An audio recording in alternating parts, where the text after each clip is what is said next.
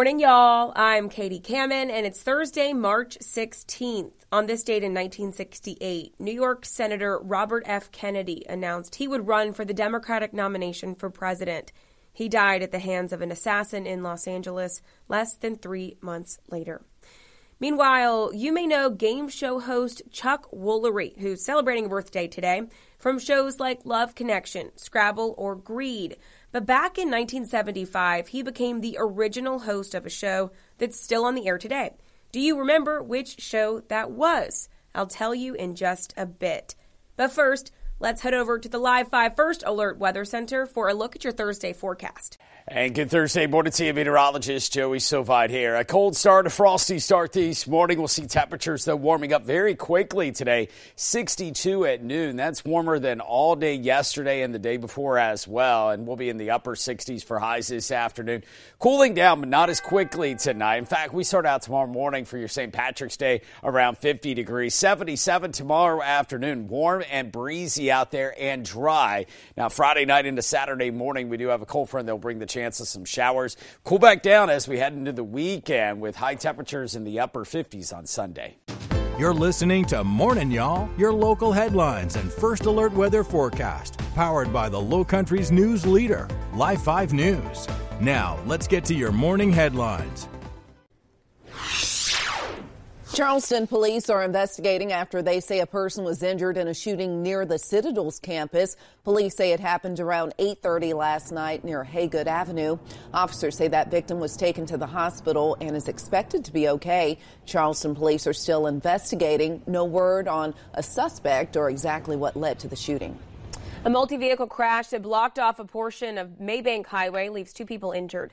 Charleston County deputies say that crash happened along the highway on Wadmalaw Island, just past Bears Bluff and Long Creek roads. They tell us one person had minor injuries. The other was seriously hurt. No word on their current conditions or what exactly led up to that crash. In President Joe Biden's proposed budget for 2024, he announced plans to fund 18 transportation projects across the U.S., one of which is right here in the Lowcountry. In the proposed plan, the Lowcountry Rapid Transit System project would be awarded $100 million to fund the more than 21-mile bus route. Molly McBride spoke to a senior advisor to President Biden and tells us why the Lowcountry Rapid Transit System was selected for the funding. Senior White House advisor Mitchell Landrieu tells me that a top priority for their administration is improving public transit and infrastructure across the country. Landrieu says the grant will go toward 19 electric buses, 4 electric bus chargers, traffic signal priority for buses, upgrades to the existing operations and maintenance facilities, and more. He says a lot of people rely on public transportation to get to and from work across the country, which is part of the reason why projects like the Lowcountry Rapid Transit System are so important. One of the really important parts of rebuilding America is to get people to and from where they need to go faster, cheaper, better, in a way that's going to protect the air and the environment. One of the ways to do that is through public transit. For some background, the Lowcountry Rapid Transit System is a planned 21-mile bus route connecting Ladson to downtown Charleston. It's the first large-scale public transit project that the state has ever seen, and is expected to be completed in 2028. I spoke to CARTA Chairman Mike Seekings, who says right now, South Carolina is behind the curve in having transportation infrastructure, and the Lowcountry Rapid Transit Project will help us catch up. And to give people affordable, safe, and convenient options for transportation in a region that is growing geometrically can only be a good thing. The president's proposal has a long way to go. It's just the start of negotiations with Republicans over raising the debt limit. Most lawmakers say they believe it has little chance of passing Congress. Republicans say they want guaranteed budget cuts before they'll raise the debt limit. Congress has until the summer to raise the limit to avoid default. The White House has called on Republicans to issue their own budget showing exactly where they want to make budget cuts. In the newsroom, Molly McBride, Live 5 News. We have reached out to Representative Nancy Mace's team for a comment on the president's proposed budget and the Lowcountry's transit project. We're still waiting on that response. Mount Pleasant town leaders hope a new rule on noise levels can help answer what can be considered loud noise. After a year and a half of debate, Town Council has unanimously passed an ordinance to monitor sound levels. The new rule states sound levels from the location of where the complaint came from cannot be higher than 60 decibels during the day and 55 decibels during the night, with different hours for the weekends. Yale University researchers say 60 decibels is the loudness of a normal conversation. 55 decibels is the equivalent of a home refrigerator. People who violate the rule can face a $500 fine. Well, thousands of teachers, law enforcement officers, and state employees right here in South Carolina could see their pay go up this year. Those raises are included in the nearly $14 billion state budget the House of Representatives passed yesterday.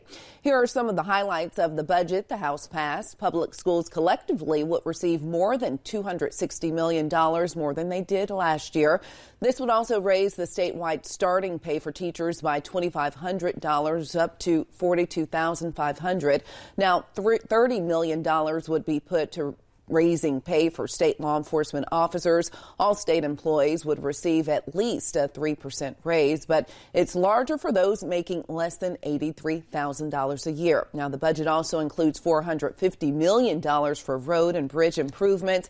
And just a reminder that this is not the final budget. Senators will take up the budget next month, and then the two chambers will negotiate a compromise to send to the governor after that. Well, this morning, some lawmakers want to limit the authority of the Department of Consumer Affairs, which regulates credit industries in our state. Yesterday, a Senate committee voted to bring legislation to the floor that the department said would make it more difficult for them to catch bad actors. Our Andrew Rowan was there for that committee meeting. He joins us now. And Andrew, the big change, what is the big change here? Yeah, so right now, the department has the power to essentially visit for a surprise inspection at an auto dealer or a surprise compliance review. But under the new legislation, they would lose that authority. We asked why. And all those in favor signify by saying aye. Aye. Opposed, no.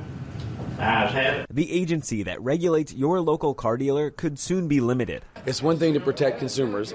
It's another thing to persecute businesses. The Department of Consumer Affairs makes unannounced visits to ensure compliance with their regulations. This bill wants to end that practice. We can't treat every business as if it's predatory, and we can't treat every consumer as if they're not smart enough to make decisions. The fundamental question here, should the department be proactively inspecting for business violations or only inspecting when they have proof of wrongdoing? This agency is in dire need of reform. The State Automobile Dealers Association sued Consumer Affairs last year to get an answer to that question. You've got family businesses that are just trying to conduct business, and they have investigators show up and intimidate. But the department tells us right now those inspections are in their mandate and they've been professional. And we continue to believe that we're doing and that we did what the legislature wanted us to do. Consumer Affairs says these reviews get results. The department recovered over $727,000 to more than 3,700 auto dealer consumers in the last 5 years.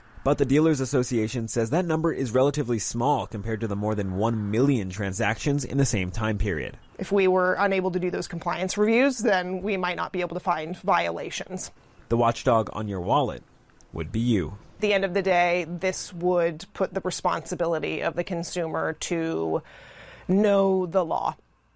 The future of a different bill is a bit more unclear. That one removes the Department of Consumer Affairs from being its own state agency and puts it under the governor's authority. Some senators I spoke to said they're worried that could politicize the department. Andrew Rowan, Live 5 News.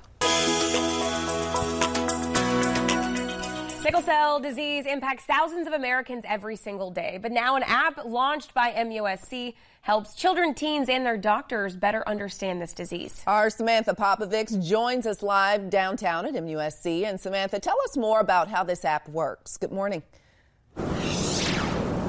Good morning. This app helps children and teens better monitor their sickle cell disease, as well as allows doctors to have a better understanding of pain levels and when they occur. Dr. Shannon Phillips is an MUSC Associate Professor at the College of Nursing.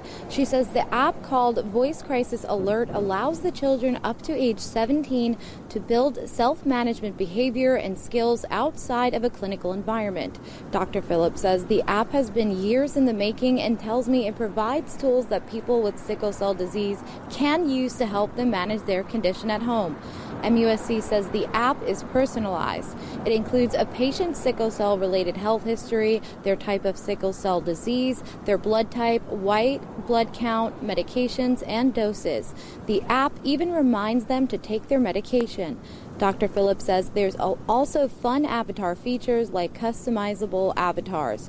According to MUSC, the app features an I'm in pain button, which allows users to say where on their body they're in pain, as well as the severity of the pain. Dr. Phillips says the app stores pain history, which helps researchers try to uncover behaviors that may be indicators for pain.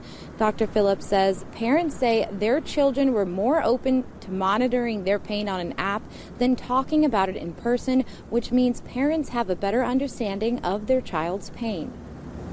One theme that came out of those interviews regularly was that the parents were able to better pinpoint where and when their children were having pain. So without the app, they may not always know that their child was experiencing more pain, but the app let them know that on a more regular and consistent basis.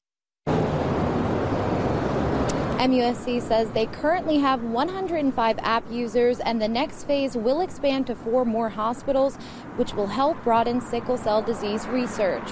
Reporting in downtown Charleston, Samantha Popovics, Live 5 News.